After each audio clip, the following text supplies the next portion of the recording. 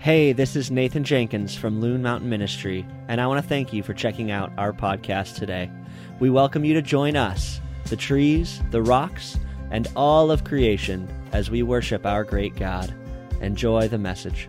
Good morning, guys. Today, for you guys at home, we are reading Job 40, 3 through 5. You guys don't have to stand, but everybody else, if you would please read with me.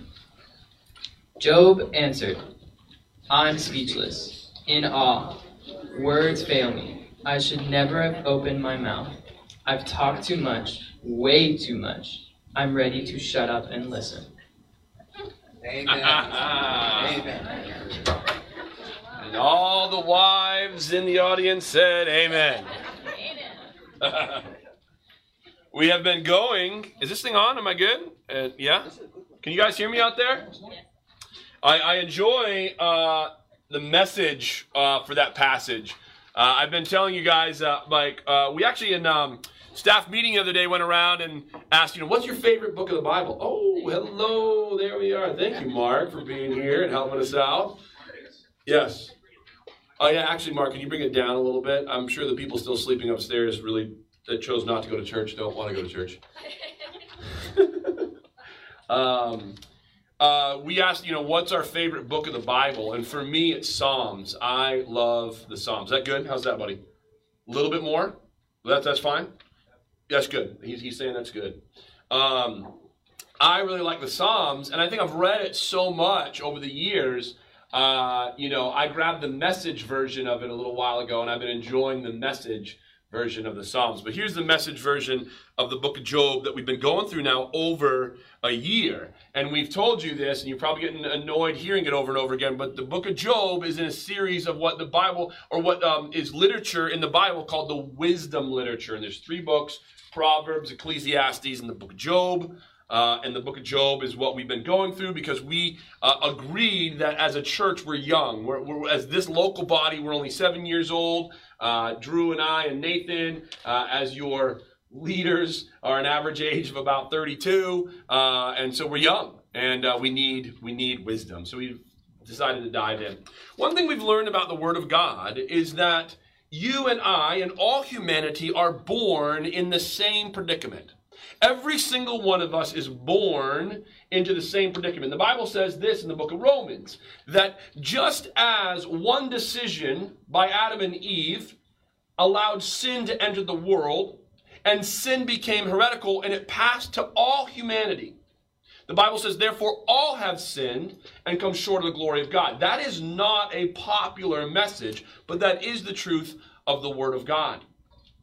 All of us are born with the disease of sin. And we learned a couple weeks ago that the only cure for sin came from heaven. So we've been talking a lot about the vaccinations and what temperature it needs to be stored at and what should you get it, should you not, whatever. And we talk about cures and whatever. The only cure for sin didn't come from here. It wasn't scientific. It wasn't discovered. It came from a different dimension. It came from heaven, because the cure for sin had to be perfect, a perfect sacrifice, and Jesus is the only perfect sacrifice. So the Bible says that you and I are born alike with this disease called sin. What makes it different after that is when God speaks. What makes us different is our response.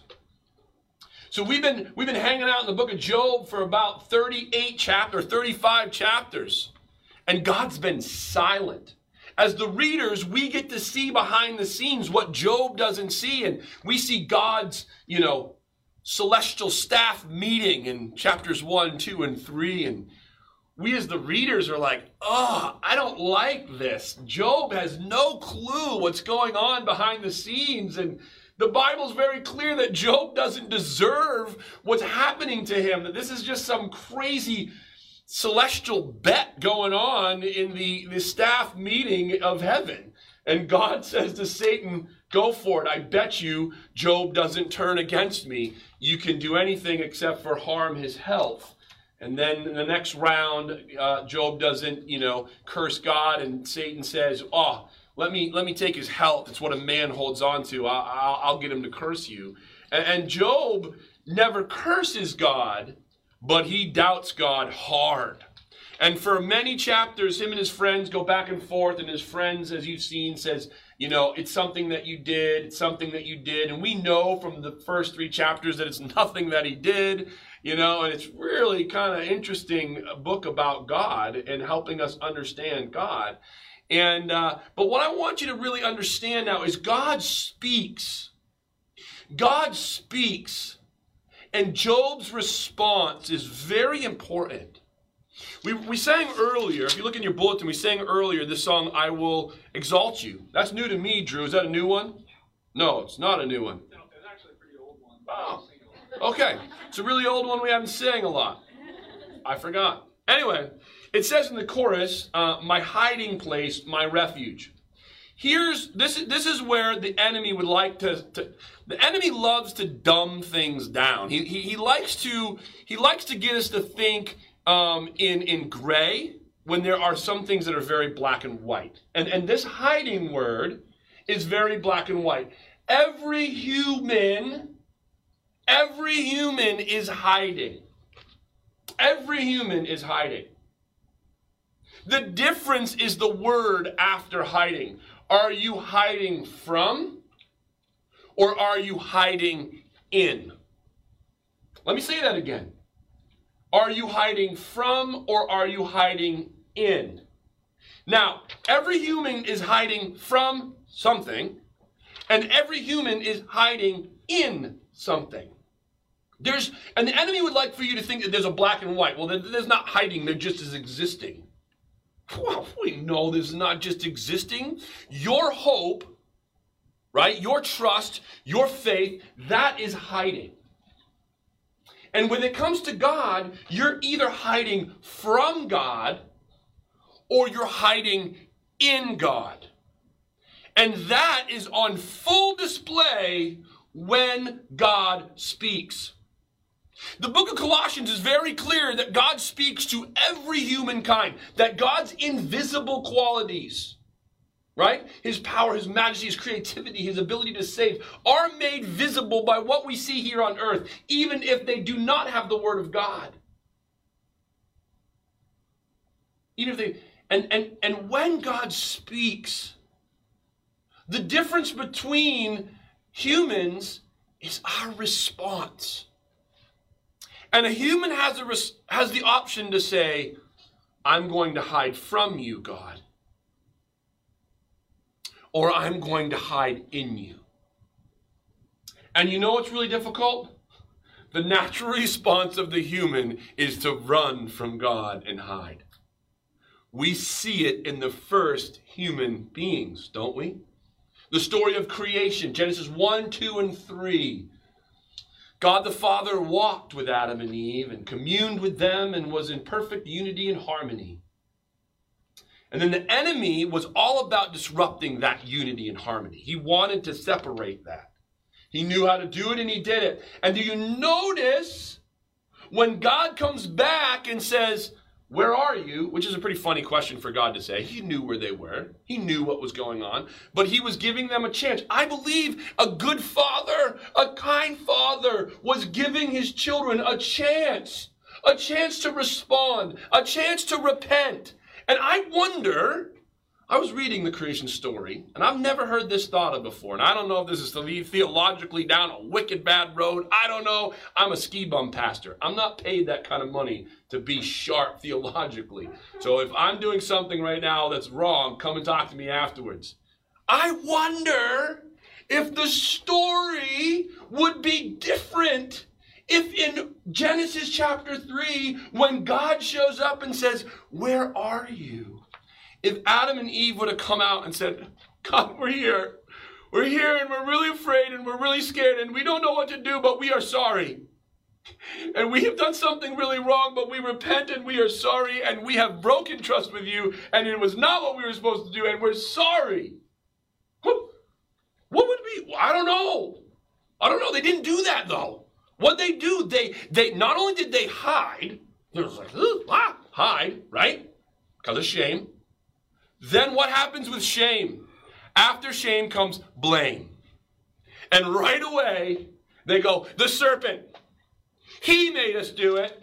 The woman, the woe man, she made us do it. Right? There was not a point where they hit their knees and said, Lord, I'm sorry for I have chosen to do my own thing against you. I didn't listen, Dad. Now it cost me. I don't know. I don't know what the difference would be. I'm not sure. Okay? I just think it's an interesting thought. Job now, right? So Adam and Eve came first and Job came later. And Job essentially is in a similar spot, kind of. God's been quiet. He's been gone. Things have been awful for Job. And God shows up. And God shows up in a storm, and he speaks out of the eye of the storm. And what's beautiful is this is Job's response to God. And it's not, where were you when I needed you? You let me down. Ah! Do you see it? What was the response from Job? I am speechless. I'm in awe. Words fail me. I should have never opened my mouth. And down in front of the Lord he goes. See, we are all born to the same predicament. It's our response to God's voice that's the difference. Ultimately, Jesus is the difference. His blood, the forgiveness of sin, allows us to even have the ability to respond. But there's an element on us. God is not a puppeteer.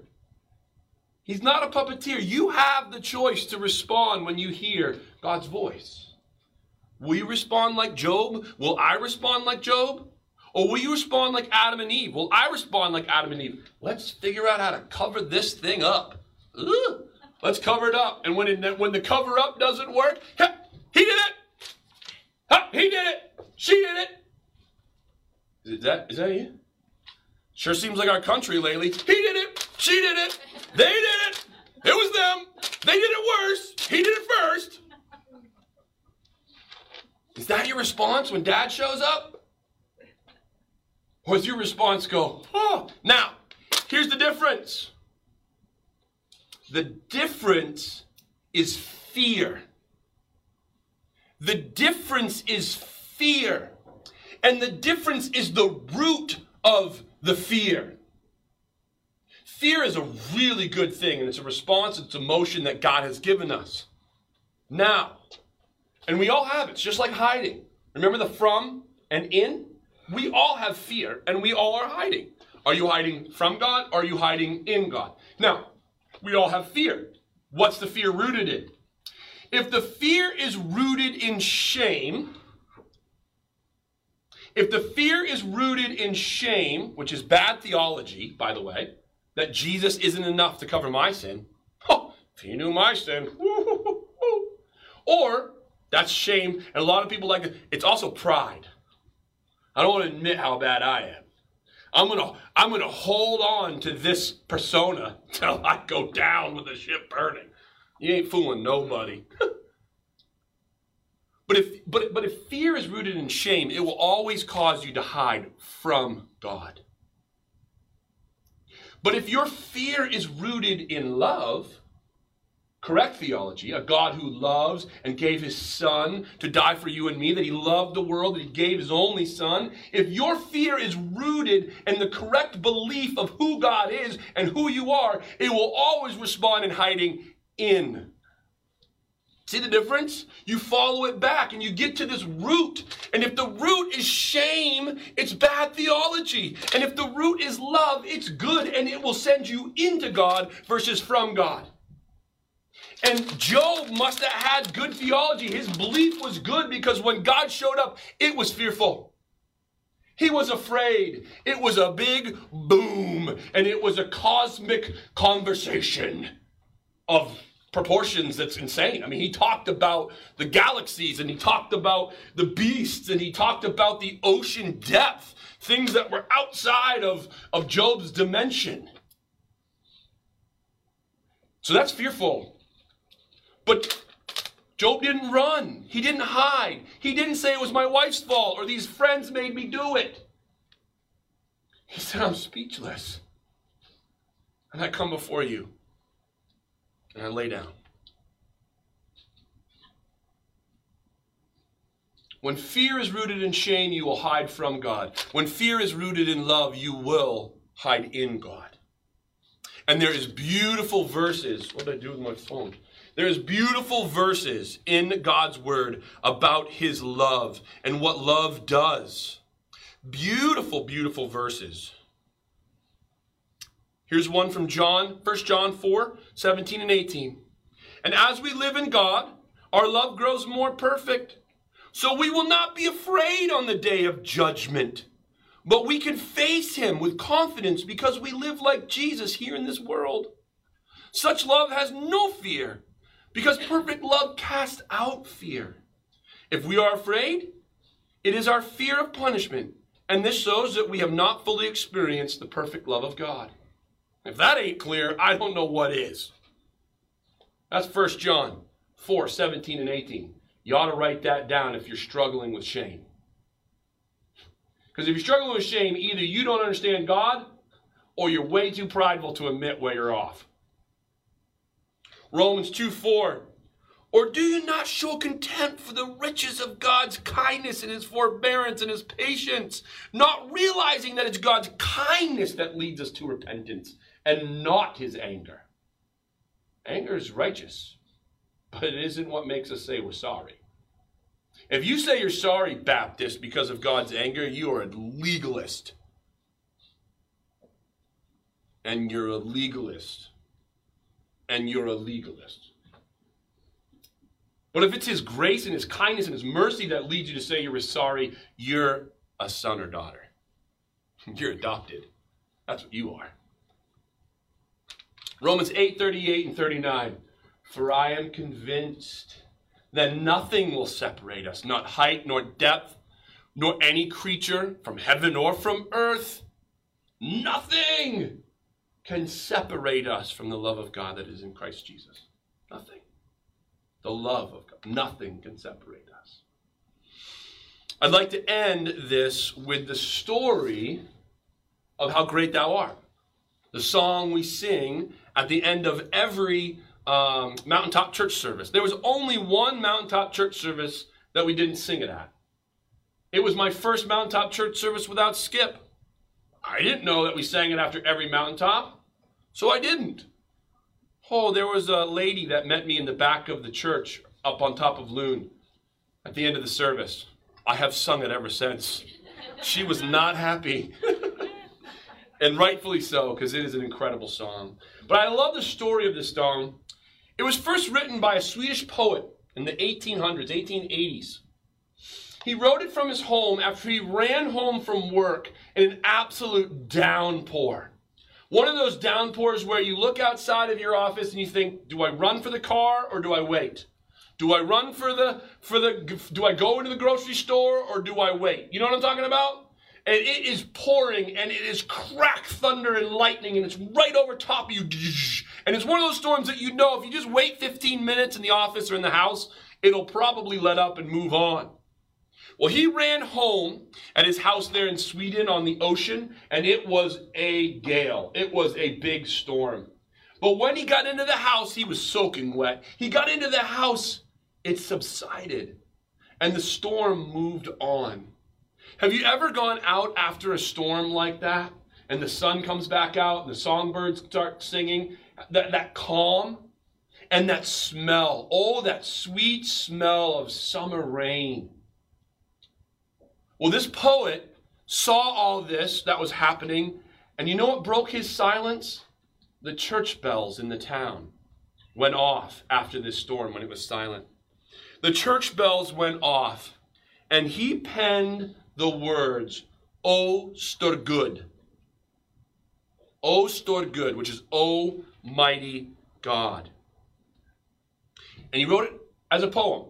And what's incredible about those times, he published the poem in the newspaper. So a couple weeks later, it came out in the newspaper. And a Swedish folk songwriter was like, that's great. And he put some music to this poem. Then a Russian missionary who was in Sweden, heard the song and was like, wow, that's a great song. And he brought it back to Russia. And Russia began to sing it in the early 1900s. Well, know what? There was some missionaries from Russia that went to India. There was a theologian from England that was at India. And these missionaries from Russia were singing this song. And this theologian from England was like, wow, that is incredible. And so he was like, oh, I got to translate that into English. So he translated it into English. And just Almighty God just wasn't ringing for him. And he came up with, how great thou art. Well, in the early 1950s, this English theologian was asked to speak at a college in America. So over he comes in the early 1950s.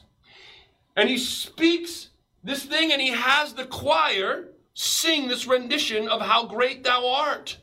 In the early 1950s. Well, there was a cowboy country singer sitting in the audience. And he was like, whoa, that's amazing. He owned a company called Manna Music. It's a Christian music company back in the 50s. He went right up to it and said, what was that? Who wrote that? Where did it come from? And the missionary said, well, I heard it in India from some Russian, missionaries. And I translated it and I brought it here. And the guy said, well, I want to buy it. And he bought it. And he put it together and he put it on the radio. And guess who heard it on the radio? Dad? George Beverly Shea. And George Beverly Shea, who was singing for the Billy Graham Crusades, said to Billy, hey, Billy, listen to this song. And Billy was like, wow, that song is incredible. And then in the late 50s, ready for this? They sang it at the Madison Square Garden Revival. They had 16 meetings at the Madison Square Garden Revival, and they were televised. And they sang How Great Thou Art in the late 50s. How many times do you think it was estimated that Billy Graham's crusade from Madison Square Garden was viewed that year? 96 million. A third of the population of America heard How Great Thou Art. And guess who heard it? Elvis Presley. Oh, Elvis Presley heard How Great Thou Art and was like, whoa. So he called up old George Beverly Shea and said, what was that? So that's How Great Thou Art. So then Elvis did How Great Thou Art, not once, but twice. A recorded studio version and a live version. And you know what? Elvis Presley won 2 Grammys on that song. One with the live version and one with the recorded. 2 Grammys. And if that wasn't enough, in 2011, Carrie Underwood decided to put it on her album. And guess what her album got? A Grammy. How Great Thou Art has had 3 Grammys. And you can trace it all the way back from an American cowboy to a British theologian to a Russian missionary in India to a Swedish folk writer to a Swedish poet who was moved by the power of God after a storm. I just find that story fascinating. And they say that How Great Thou Art is only the second most popular hymn of all time. Behind what, everybody? Amazing Grace. Only behind Amazing Grace. And it's crazy because 1954, when it was sung at that college, wasn't that long ago, was it, Dad? What happened in 1953? You showed up. Dad showed up. It wasn't that long ago. 1954, How Great Thou Art showed up in America. It's only 1 year younger than Dad that could have been classmates. Him and How Great Thou Art. To me, that's fascinating. But here's the difference. That Swedish poet, after the storm, said, how great is God? But that's our response. That's our option. After your storm, are you going to hide from him? Say, that was awful. I don't want to put faith in you. I don't like you. I don't like the way this is going. I would write a different story. I don't like you. I'm hiding from you. Or does the storm cause you to hide in God? For when you hide in God, your story is eternal. I think this How Great Thou Art story is incredible. But when you hide from God, your story is temporal. Your story is just temporal. That's it. Good for you. You hid your little self over there and you're done. That's it. But when you hide in God, your story is eternal. It's not natural to hide in God. It's natural to hide from him. That's why we need the Holy Spirit. That's why we need God's word. And that's why we need each other. So, hide in, not from. Oh, Marcus, hide in, not from. And I'm hoping that I remember and you remember every time we sing How Great Thou Art, that it's going to nudge us to hide in and keep us from hiding from. Jesus, thank you for stories like that. Thank you that we get to be a part of a world like that, where we get, man, how great thou art. And it's incredible. Thank you for that Swedish poet. Thank you for that British theologian. Thank you for the missionaries from Russia. Lord, thank you for your Son. Thank you that he paved a way that we could respond to you and your voice, God, where there's forgiveness of sins. Cause our fear to be rooted in love and not rooted in shame. We love you. It's in your name we pray. Amen. Thanks for listening. We here at Loon Mountain Ministry are committed to loving God, serving community, and enjoying mountains. We want to thank you for being a part of our collective high five this week as we seek to be a light in the White Mountains and all around the world. Please feel free to reach out to us at info@loonmtnministry.com so we can get more connected. See you guys.